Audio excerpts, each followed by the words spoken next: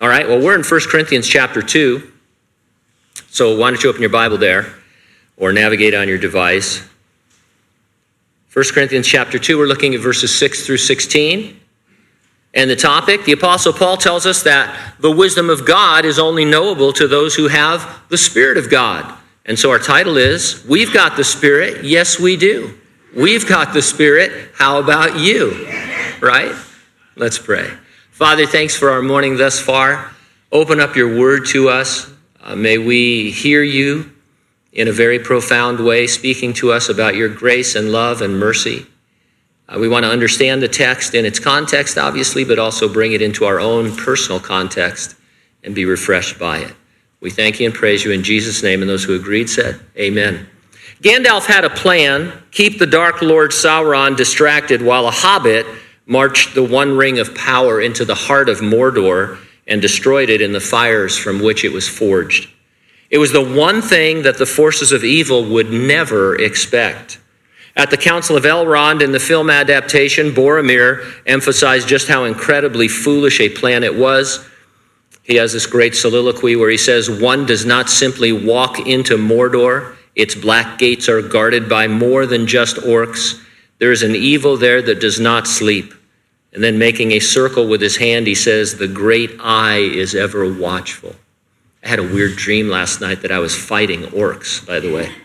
And it didn't go well for me. But anyway, against all odds and incredible evil, the plan worked. Sauron was defeated on his own turf.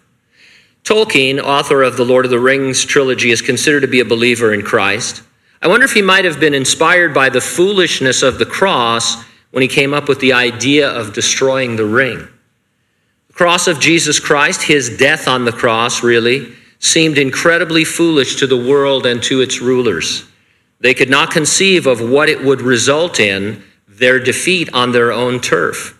Our text this morning says as much when in verse 8, the Apostle Paul proclaims that the cross was a mystery that none of the rulers of this age knew, for had they known, they would not have crucified the Lord of glory. What the world sees as foolishness is really the wisdom of God. Why can't they see it? They can't see it because it is known only to those who have received the Spirit of God, and that's where we who have received the Spirit of God come in. I'm going to organize my comments around 2 points. Number one, realize that you are in the world that renounces the wisdom of God. And number two, remember that you are in the world to reveal the wisdom of God.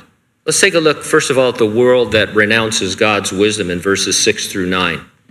Lion King is still in theaters. Director Jon Favreau did a great job, but you just can't improve on the voice actors in the original animated version, especially Jeremy Irons as Scar. He does a fantastic job. Once Scar is king of the Pride Lands, everything goes wrong and everything is ruined. We could call the earth the Pride Lands.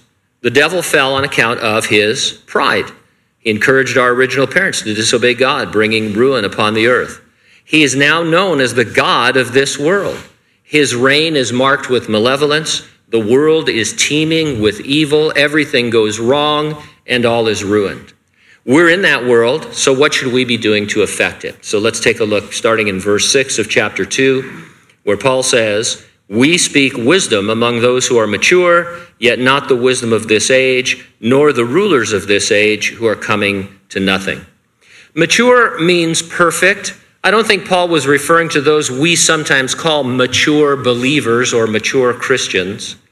I think he's talking to all believers of any maturity, because from the moment you're saved, you're positionally perfect in God's sight, and he works to perfect you or to mature you by his grace, and that process is called sanctification.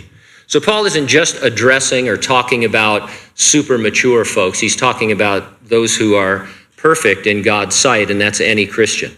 He says, we speak wisdom among those who are mature. That means that believers should stick to sharing God's wisdom regardless of how foolish it seems. So we'll see that when he talks to the world, he talks God's wisdom, but also among believers, we should talk about the things of God's word and God's wisdom. 2 times in verse 6 and in verse 8, Paul mentions the rulers of this age. Now, Bible scholars and commentators are split as to exactly who Paul might be referring to. Some, and I might say most, argue that it is the earthly rulers who signed off on Jesus' death in the first century, namely Pontius Pilate and the Jewish high priest and all those that they had authority over. Others think that the rulers of this age are supernatural beings, Satan and the angels who followed him in his fall. It's obvious, I think, that the rulers are human authorities being instigated by supernatural forces. We know that there are supernatural forces behind the authority of this world. For example, Paul calls Satan the god of this world in 2 Corinthians chapter 4. The Gospel of John records two separate occasions when Jesus referred to Satan as the prince of this world. Ephesians 2:2 says that Satan is the ruler of the kingdom of the air, the spirit who is now at work in those who are disobedient. And so we know that he's working through individuals. Later in Ephesians, we're made aware of beings who are called principalities and powers, of the rulers of the darkness of this age, spiritual hosts of wickedness in heavenly places. In the Old Testament book of Daniel, we see a character who's called the Prince of Persia. We know it is a supernatural being who is antagonistic to God because he has wrestling matches with the angel Gabriel and then with Michael, the archangel. So we're not talking about the literal prince of Persia, whoever happened to be king. We're talking about an angelic being, a malevolent angelic being, who sought to keep Gabriel from getting a revelation to Daniel. And he was doing a good job until Michael showed up and tapped out Gabriel and took over the battle. And so there's all of this in the unseen realm. The satanic forces at work in the world instigated the crucifixion of Jesus. What a bunch of losers. They didn't realize that by crucifying Jesus, they were coming to nothing. It was, in fact, God's plan, and they couldn't see it. Here's another way Paul puts it. Jesus, and I quote from Colossians, disarmed principalities and powers, making a public spectacle of them, triumphing over them in his crucifixion. And so it was a victory over these powers that are behind the powers of the earth. They thought the cross was their victory when it was their total defeat. And so verse 7, we speak the wisdom of God in a mystery, the hidden wisdom which God ordained before the ages for our glory. In the New Testament, you know that the usage of the word a mystery is sometimes something that was previously concealed, but has now been revealed. If you watch The Sixth Sense, spoiler alert, at the end you figure out that Bruce Willis is actually dead. He hasn't been alive the entire movie. And so that is revealed to you. And so a mystery in the Bible is something that has been revealed, no longer concealed. Since Paul earlier in 1 Corinthians said he preached the cross, that is what he means by we speak the wisdom of God. He's saying here that we reveal the victory of the cross that defeated Satan and sin and death. That's our fundamental message. And last week we talked about how it includes the entire Bible from start to finish. Everything leading up to the cross and everything after the cross. So when we talk about the cross, we don't mean just the crucifixion event itself. But Paul is saying we have this message, this consistent, coherent message of salvation that culminates in the cross of Jesus Christ. And that is what we are to speak. That is the wisdom of God. Now, it was no mystery that Jesus was going to die. He said as much himself. The mystery was the far-reaching effect of his death on the cross. It was God ordained before the ages for our glory, Paul says. In other words, it was at the center of his eternal plan to redeem and regenerate us and to restore the ruined creation. And so no one could have discovered or had any idea that the Messiah would be the God-man and he would die. This was something that is just a mystery until it is revealed in the New Testament. Now we can go back in the Old Testament and see precursors of it, and we can see predictors of it. We can see Jesus actually on the cross in Psalm 22, but that's only because we have a more progressive revelation. And so verse 8, none of the rulers of this age knew. Had they known, they would not have crucified the Lord of glory. Satan was in the Garden of Eden. After Adam and Eve fell into sin, God said to Satan, I will put enmity between you and the woman, and between your seed and her seed, he shall bruise your head, and you shall bruise his heel. Now, looking back, having the full revelation of God in the Bible, we understand that statement as the first preaching of the gospel. The seed of the woman is Jesus Christ, the God-man, born of a virgin, who would die on the cross and rise from the dead to totally and ultimately defeat Satan. But if you can, think about it apart from God's revelation outside of the Garden of Eden. To Satan, before the New Testament is written, it reads like a draw rather than his total downfall. They're going to bruise each other. And some other versions use the word crush, but still, it really doesn't give a ton of information. And even if you're super intelligent like the devil, you're not thinking that, this means that God is going to become a man and die on the cross. God's wisdom was too profound even for the devil to consider. If he had gotten it, he never would have incited Judas to betray Jesus. It would have been in his best interest to keep Jesus alive, to protect him, so that he couldn't die for the sins of the world. He gets it now. He can read about it in the rest of the Bible that he wasn't privy to until after the cross. He knows he will be bound in the abyss for 1,000 years at the second coming of Jesus. He knows he will for eternity suffer conscious torment in the lake of fire. He knows that he will not rule in hell as Dante portrayed. Hardly. Hell was created for the devil and his angels, not as rulers, but as sufferers. A couple of thoughts before we move on from this first point. First, do you think it is merely liberal ideology that is responsible for some of the heinously immoral decisions and programs in the United States and especially California? I mean, when you think, I hear all the discussions and I'm party to some of them myself. When people talk about what's happening at a legislative level and what they're trying to do, it obviously makes us upset, but we step back and we think, how does that even make sense? There's no logical sense to it. It is completely heinous and immoral. Well, it's instigated by supernatural forces.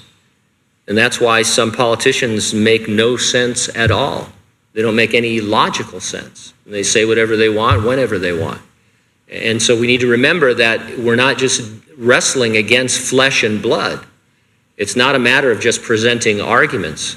Yes, we should do everything we can in our free society to make things lean the way we want them to. But we're not wrestling against flesh and blood. We're wrestling against demonic powers. And Paul would say that's why we preach the cross, because that's the thing that defeats this. And more importantly, realize that your real enemy is supernatural, and the way to defeat his last-ditch efforts in these pride lands is to speak the wisdom of God. It's to present the cross to all those who are perishing. Paul the Apostle, I don't want to be off track on this, but when he was arrested and on his way to see Caesar in Rome, every magistrate and official he stood before, he preached the gospel to. He wasn't interested in doing anything else other than preaching the cross to that individual. And so we need to do what we do, but also remember that the main thing that we're supposed to do is preach the cross, because that's what will change hearts, and changed hearts is what we need in order to survive. If that seems foolish to you, remember that it is the wisdom of God, and that the wisdom of God is greater than the wisdom of man. Now, secondly, remember that you're in the world to reveal this wisdom of God. That's what we've been touching on. It's embarrassing to misapply a Bible verse. One Christmas, I chose the verse for our card. There's a really, really great verse about the birth of John the Baptist. And I thought, well, I'll send it out. Nobody will know the difference. And I finally thought, well, they probably will. And so those went in the trash. And we started over again. It was my daughter-in-law who pointed it out. I'd like to thank her for that. She saved me from being an idiot. The key verse in our section is one we've all probably misapplied. It's verse 9. As it is written, eye has not seen, nor ear heard, nor have entered into the heart of man the things which God has prepared for those who love him. The quote is from the Old Testament prophet Isaiah. It's almost always quoted to refer to the wonders and the glory that await us in heaven. You guessed it, not about heaven. I know it isn't looking toward heaven, because in the very next verse we read, God has revealed them to us through the Spirit. And so verse 9 is happening now, not later. This is a verse for right now, because God has revealed these things to us by the Spirit. One version of the Bible paraphrases verse 9, saying, "No one has ever seen or heard anything like this, never so much as imagined anything quite like it, what God has arranged for those who love him." God arranged for lost, perishing sinners to be justified by his grace and declared righteous because Jesus died on the cross. Then he sanctifies us, completing the work he has begun, until we are glorified in the resurrection or by the rapture. It was an unimaginable plan, a mystery, until it was revealed. And so, quite simply, what he's saying is, eye has not seen, ear has not heard, this thing that is, we sometimes, I don't want to say take for granted, but we don't think about it in this fashion. Our salvation is what he's talking about. The fact that a fallen being who totally disobeyed God and is a heinous, hell-doomed sinner can be saved. That's a tremendous thing. And if you want to know what a tremendous thing it is, look at all the other world religions and philosophies and see how they're struggling to try and come to grips with it. Who are those who love God? Any and all who receive his free grace and are saved. Loving God is the response of someone he has saved. One of the main points of verse 9 is to again emphasize that God's wisdom, the cross, and the plan of salvation could not and cannot be discovered through human efforts because it was too glorious. But God, verse 10, has revealed them to us through his Spirit, for the Spirit teaches all things, yes, the deep things of God. I didn't find God because he wasn't lost. I was lost and he found me. The Holy Spirit draws men and women and kids to the cross where they can be saved. The Spirit of God frees the will so a person can choose to receive or to reject Jesus. That's what's happening in our world moment by moment. Now, some folks don't like this idea of being freed to choose. They don't want you to have any response at all. A large portion of Reformed theology teaches that you are regenerated, you're born again, and then you believe in the gospel. Even though the Bible seems to indicate that we believe and then are saved, they say, no, that's impossible. You have to be saved, and then you believe.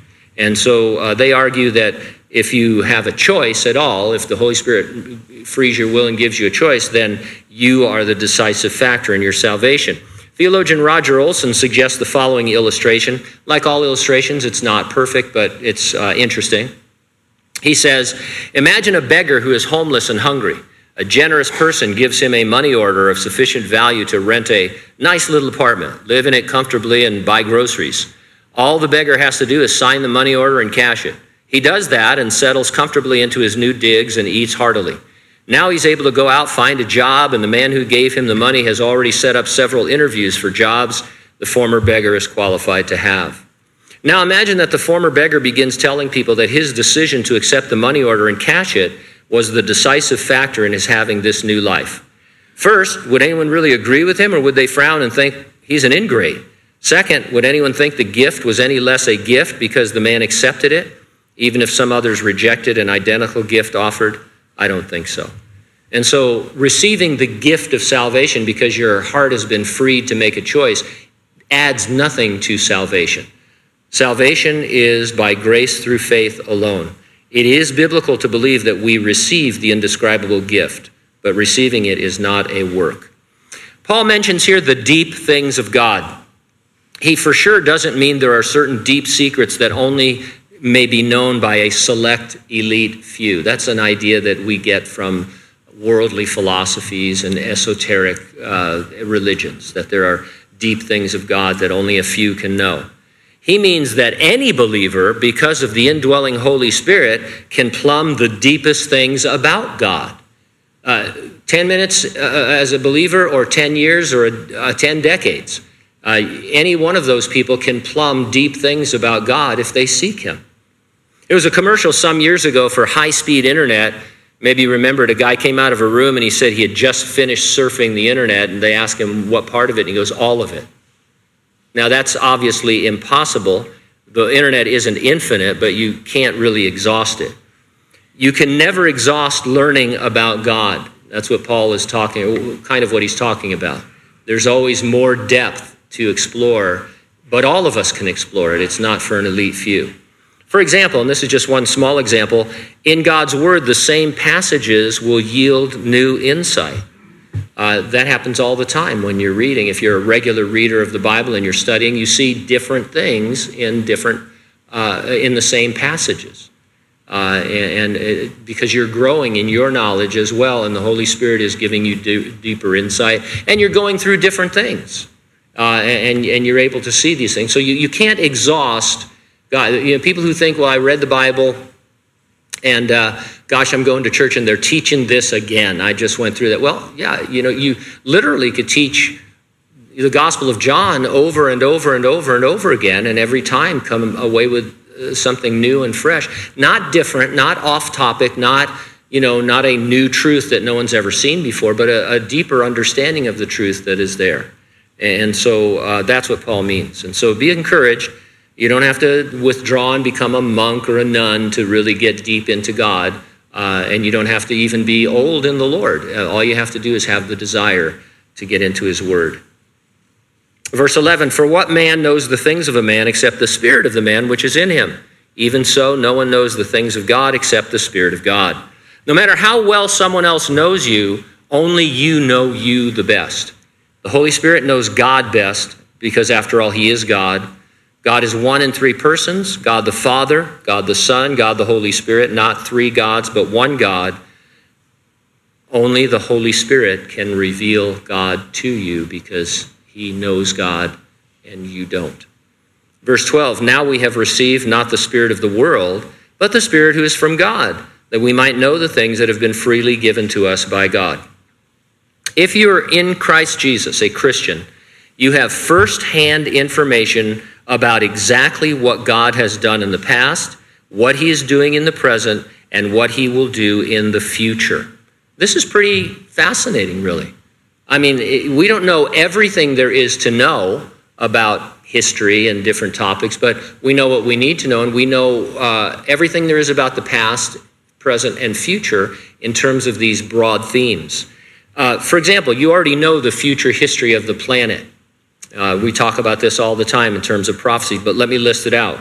Sometime after the resurrection and rapture of the church, there's going to be what? A 7-year great tribulation. The rapture doesn't necessarily start it. The rapture will take place, and then sometime after that, the Antichrist will enter into a 7-year peace treaty with Israel, and that is the beginning of the 7-year tribulation. The Great Tribulation will end with the second coming of Jesus Christ to the earth. He's going to rule a 1,000-year kingdom of God on the earth after that, and we will co-rule with him.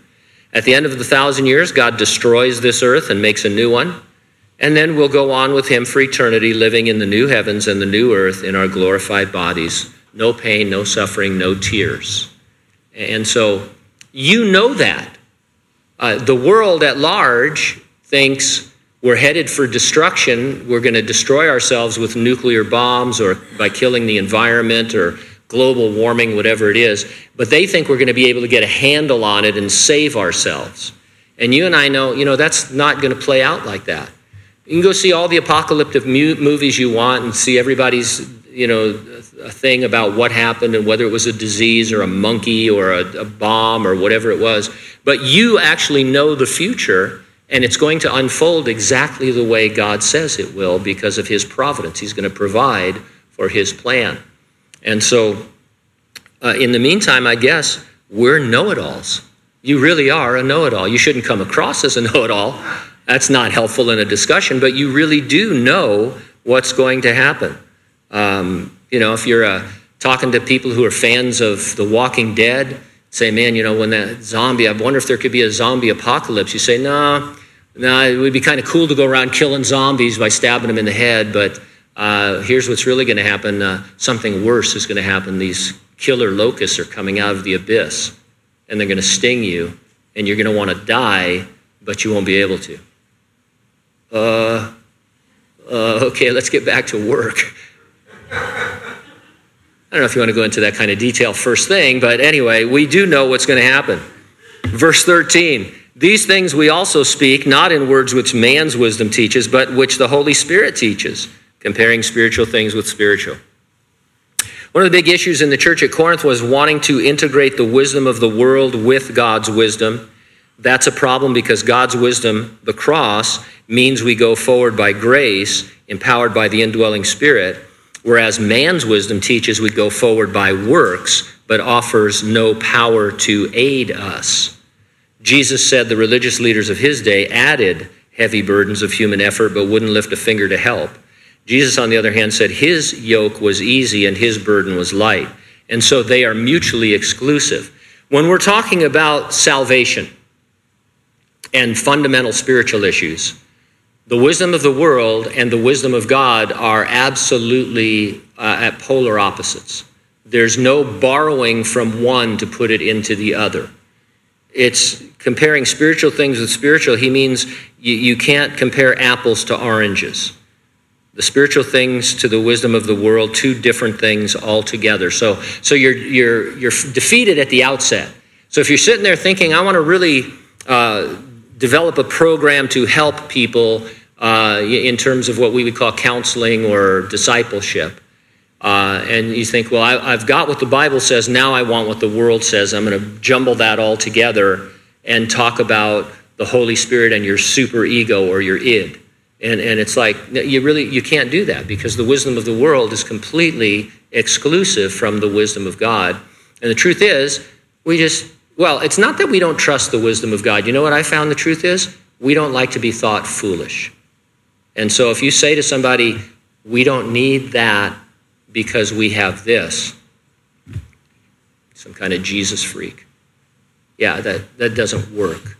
And they want to go after these other things. And so it's many times we just don't want to seem foolish. The natural man does not receive the things of the Spirit of God, for they are foolishness to him, nor can he know them because they are spiritually discerned. We started this series in 1 Corinthians here in verse 14 by talking about the spiritual man, the natural man, and the carnal man. The spiritual man is a believer in Christ. The natural man is not. Those who are carnal are Christians living more for the flesh. They are worldly, even though they're saved. Now, verse 14 is saying that without the indwelling Holy Spirit, the things of God are not understood by the unsaved, and in fact, they seem foolish to them. And this is one reason we cannot successfully counsel non-believers. They will not understand what Jesus is telling them to do, and even if they try to apply the counsel, they have no power to do it. Bottom line, here, I'll give you the key to all marriage counseling. This is it right here. It's a secret that I've kept to myself until right now. You're selfish, and so is your spouse. There, I did it. And so what you need to do is overcome that selfishness, and you can do it in the power of the cross through the indwelling Holy Spirit. You know who can't do that? People in the world, because they don't want to overcome it. They want everything to be 50-50. Nobody wants to humble themselves. Nobody wants to be the guy or the gal who washes the feet of all the other disciples, the lowest servant. And so, I don't know how that applies in your situation, but my point is, you can't tell somebody to quit being selfish who has only their soul and their flesh to deal with. You can tell a Christian to quit being selfish because they have the Holy Spirit and they can yield to the Spirit and he can empower them, but you can't tell a worldly person to do that. They can only do it to a certain degree when it's convenient for them. So our objective with the unsaved is what? Preaching the cross, by which the Holy Spirit frees their will so that they might see Jesus dying for them and believe. This doesn't mean we can't help people emotionally or materially. It does mean that nothing is more consequential than they get saved. Verse 15, but he who is spiritual judges all things, yet he himself is rightly judged by no one. In other words, God's wisdom about the human condition and salvation is correct. Man's wisdom is always wrong. It isn't up for debate as if the non-believer is judging between two valid alternatives. We were talking, Rhett and I, in the break about why don't we just upload the Bible into that Japanese robot? And then over time, there wouldn't be any Buddhism left. It'd be just the gospel because it's God's wisdom and it overcomes the wisdom of the world. And so that's a weird illustration, but that's the idea Paul says here. Man's wisdom about salvation is always going to be wrong. Again, we're not talking about education. We're not talking about physics or biology or science or anything like that. We're talking about how people get saved and how they live a spiritual life. If your counsel to a non-believer is to be saved, they often can't see the connection between that and their circumstances. You see the connection. You're right. They're wrong. Stick to your compassionate guns. And so oftentimes people come in, they want advice on the problem, but the underlying problem is that they're not saved, and they can't they want to know, they want some tools, I think is what it's called now in the vernacular. Give me some tools for my marriage or my finances or this or that. And you say, there's no tools, there's a person who can come in you and come alongside you.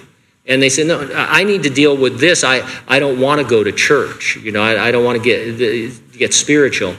All we can do is preach the gospel. For who has known the mind of the Lord that he may instruct him? We have the mind of Christ. The natural man does try to instruct God. Every religion, every philosophy, every psychology is some man's answer to that phone call. Tell him I'm busy. I'll get with him afterwards. Those are attempts to ignore the clear revelation of God and in its place propose an alternate theory of how to deal with the problem of the heart. And so the Christian comes and says, this is the plan. It started in the Garden of Eden. It'll end in eternity. It's the cross of Jesus Christ right there in the middle of history. And somebody says, I don't like that.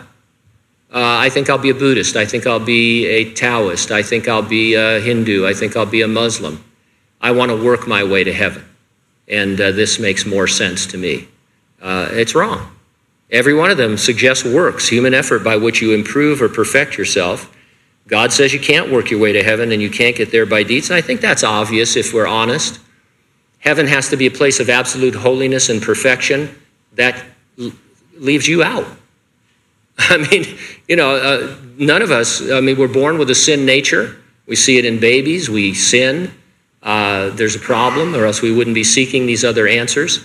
We have to be declared righteous by a holy God. We can't earn it for ourselves. We, any believer, have the mind of Christ. We can both understand God's plan and live by it. Mind of Christ would have a lot of applications. One is your overall worldview. We see the world that Jesus sees, the way he saw it and the way he sees it. But another application is that we can focus on the cross and its implications. Jesus was laser focused on the cross. He spoke of it often. He understood it was his primary mission. He was born to die in our place for our sins. To accomplish it, he humbled himself to live a lowly servant life, ultimately being obedient to the death of the cross. And so the cross of Jesus is a way of living as though you were dead to yourself and alive to God. So are you dead to yourself? Or would Miracle Max say that you were only mostly dead? I think a lot of Christians, myself included, we're mostly dead. And I don't think that's tremendously pejorative. We're all a work in progress. That means all of us have areas of our life that God is still showing us and working on to make us more like his son. And so I think we are mostly dead, because we're doing Christian things and praying and coming to church and, sharing our faith when possible and all that. But there's still areas of our life. And so we're mostly dead. You've probably heard it said that the best commentary on the Bible is the Bible. The best commentary I can offer on this topic is to read a section from the book of Colossians.